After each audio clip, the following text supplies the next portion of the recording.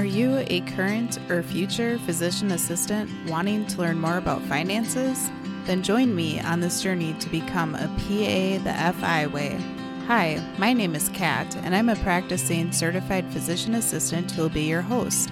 It took me 5 years after I started practicing medicine as a PA to thoroughly dive into my personal finances after I discovered the concept of financial independence. I want to use what I have learned to help you avoid some of the financial mistakes that I have made while sharing some of the financial wins that I have had along the way.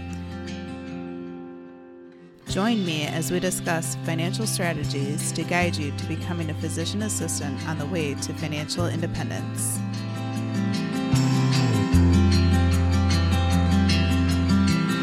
Welcome back, current and future PAs on your way to financial independence. I'm your host, Kat, and this podcast is for all of those PAs out there who recognize that throughout all of their training and education, they never really learned basic financial literacy topics. Over the past couple of weeks, I have dived into some common terms that you will hear talked about in the financial industry or financial independence communities. And during today's episode, we will discuss a couple of common topics as well, but I want to try to explain them a little bit further and more in detail so that you feel as though you have an understanding of them. Those topics will be budgets and budget methods, as well as sinking funds. But before we go into today's episode, I wanted to take the time to thank all of the listeners out there, as well as those who have left reviews for the podcast. The last episode was episode number 26, so that marked a whole half of a year of creating and producing weekly content for PA the FI way. I truly hope that you have found this information valuable, as it is all the information that I wish I had learned about sooner, whether that was as a pre-PA student or a PA student or even a new grad. So if you are a listener or a subscriber and get the podcast delivered every single week, thank you for taking the time to take a listen so that you can advance your financial literacy on your way to financial independence. Way back in episode 2, I touched on the concept of budgeting. I didn't really dive into a whole lot of detail, but I did talk about how it's important to track your expenses when you first start trying to become financially literate for usually about 3 to 6 months to try to understand where every single dollar that you and your spouse or your partner are spending throughout your life. I completely recognize that that's a very tedious process, but again, in order to reach a goal, you have to know where you're starting from. It very likely could be a huge wake-up call as well, because it can make you think whether you are spending your money intentionally on things that you truly find value and joy out of in your life. Additionally, I had talked about how there are 3 big budget items: housing, transportation, and food. And if you can focus on cutting the costs of those 3 items, since they make up such a large portion of your budget, you very likely don't have to be super restrictive or tightly budget in every other area of your life, especially as you get the hang of trying to spend intentionally. When you are first starting with your finances, you may have to budget every single dollar so that you can form good habits. But how can you do that? Well, today I would like to discuss different budget methods with you. These are not by any means all-inclusive, but I think that they give you an idea of different options that you can use to budget if you haven't started budgeting yet, or if you aren't really a fan of your current budgeting system and may perhaps want to try a different way of budgeting. The first budget method is called pay yourself first.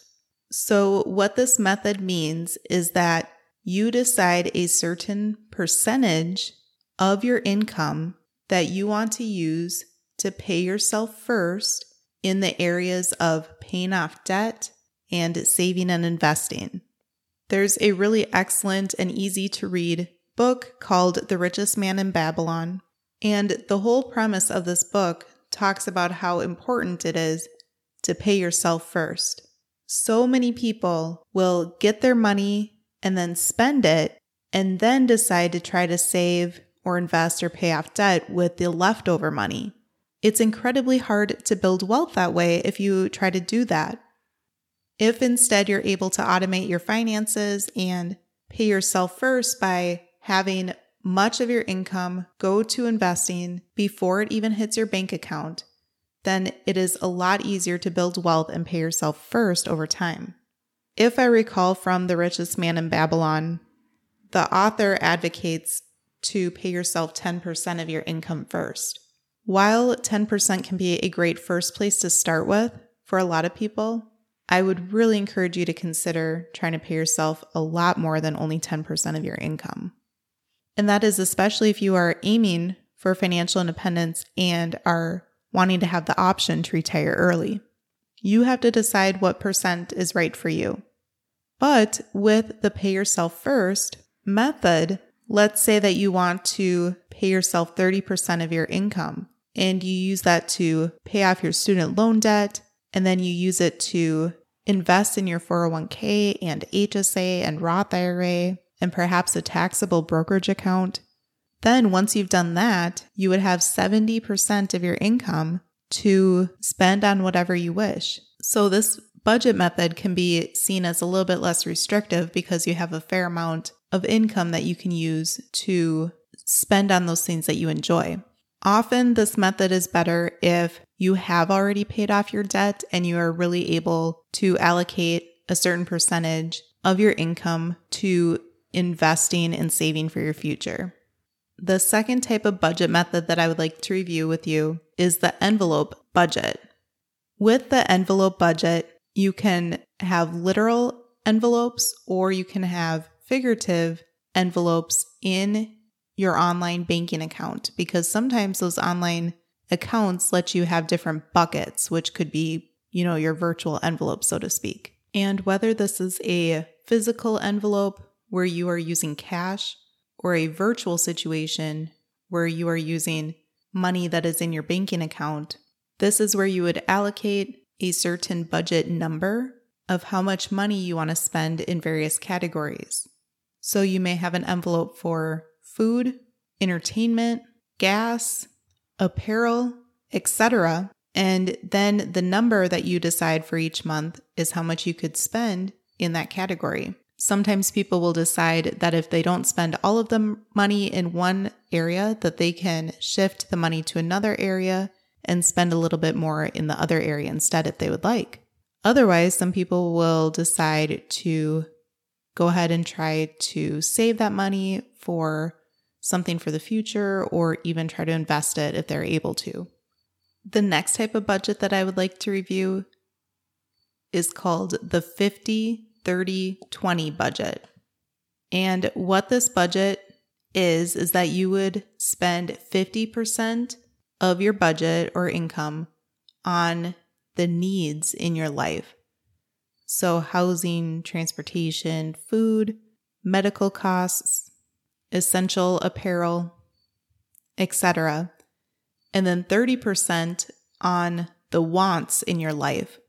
So the not so essential apparel, such as a cute new dress that you would like to try to get, or some new shoes, or perhaps forms of entertainment, going to sporting events, or concerts, or any other type of wants in your life. And then the 20% would be to save. And again, that would be to try to save and invest for your future. Now, again, you would have to decide if in this situation, if you feel like 20% is enough of your budget and income to try to save and invest for your future, if you are trying to reach financial independence.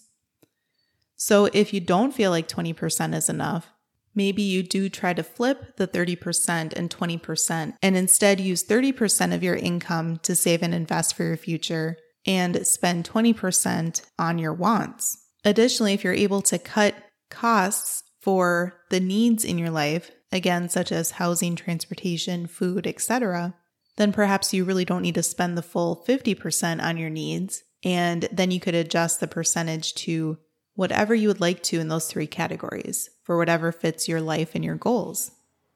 The next type of budget is probably a pretty good budget to start with for most people when they are starting to become financially literate and learn about budgeting and trying to get a grasp on their finances. This budget is called the zero-based budget. A zero-based budget is where you and your spouse figure out the exact dollar amount that's coming in every single month, and then you assign a job for every single dollar. So at the end of the month, you have assigned every single dollar a job so that you don't have any more money to spend or allocate for your budget. So in those first few months of budgeting, you will soon learn what those essential expenses are, such as utilities, rent or mortgage payment, student loan payments, your average grocery spending per month, etc. And once you know that total amount of those non-negotiables, then you will see how much money you have left over. With that leftover amount, you decide how many dollars go into what exact category. So you can decide to put extra dollars towards paying off your student loans if you're trying to pay off your debt aggressively. You can put extra amount into your retirement account. You can assign some towards entertainment. And if you want to, you can even break that down further into specifics such as dining out or going to a sporting event, etc. So at the end of every single month, you don't have any extra dollars just sitting around without a job. Because this type of budget is so detailed, it really forces you to take a critical look at how you're spending your money. But with that comes the fact that it's a pretty detailed and somewhat tedious task.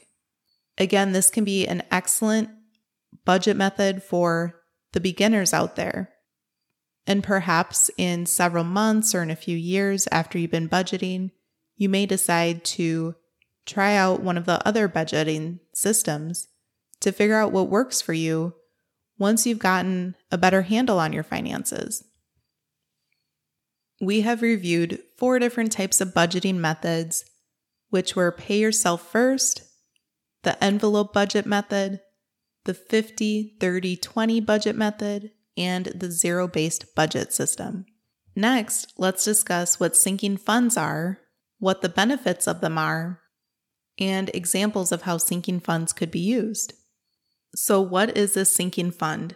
A sinking fund is a dedicated savings account where you save and put money into over time for an upcoming single expense that is expected. So this differs from an emergency fund because if you recall from episode 11 when we discussed emergency funds, that they are for unexpected expenses. Sinking funds are for expected upcoming expenses. So some benefits of having sinking funds for known expenses that are in your future can be that you don't have to tap into your emergency fund. You don't have to charge the expense on a credit card and potentially have to pay interest. And they allow you to kind of stay on task and avoid spending impulsively. So what could sinking funds be used for? A very common purpose for sinking funds would be saving for upcoming gifts for people, whether that be birthday gifts, wedding or baby shower gifts, or Christmas gifts. Christmas gifts in particular can add up to quite a bit of money, especially all at once at the end of the year, depending upon how large your family is, how elaborate you get with your gift giving.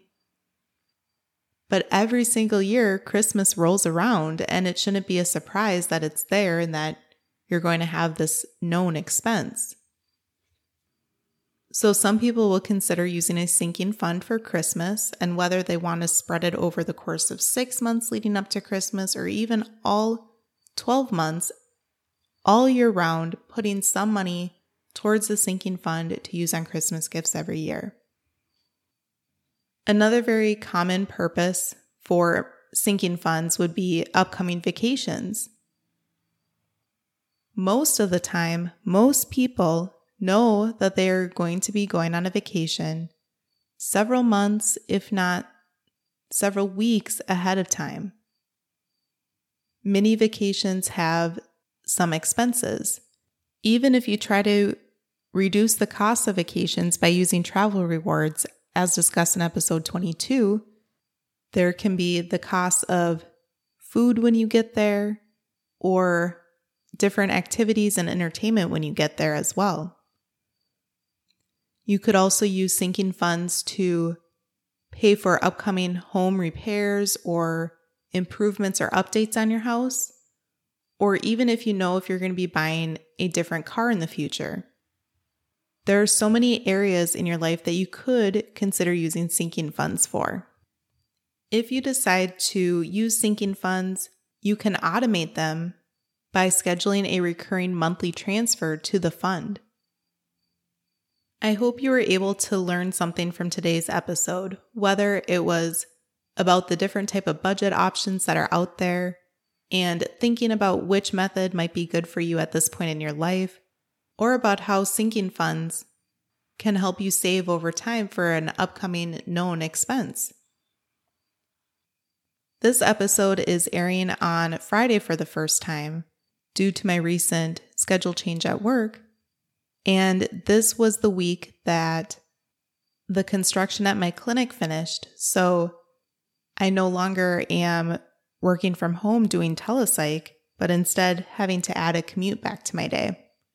It's very interesting to go back to seeing some people in person. A lot of patients are still opting to do a telepsych visit because it's so convenient for them. But it's been interesting to be back in clinic.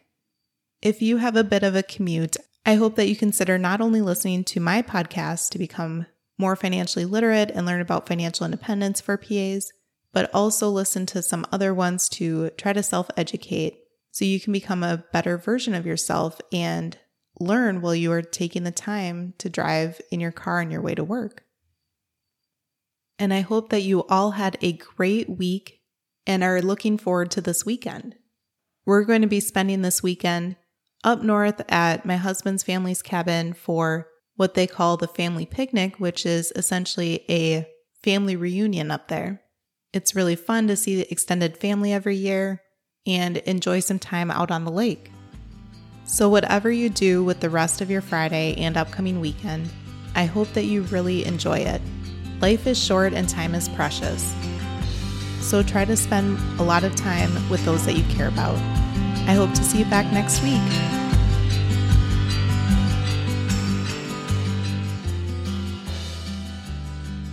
Thank you for tuning in, and I hope that you decide to continue to join me along this journey of becoming a PA the FI way. Please take a moment to press the subscribe button on the platform that you are listening to this on, but more importantly, consider sharing with another current or future PA that could benefit from the information that we reviewed in this episode. Take care and have a great rest of your day. Until next time.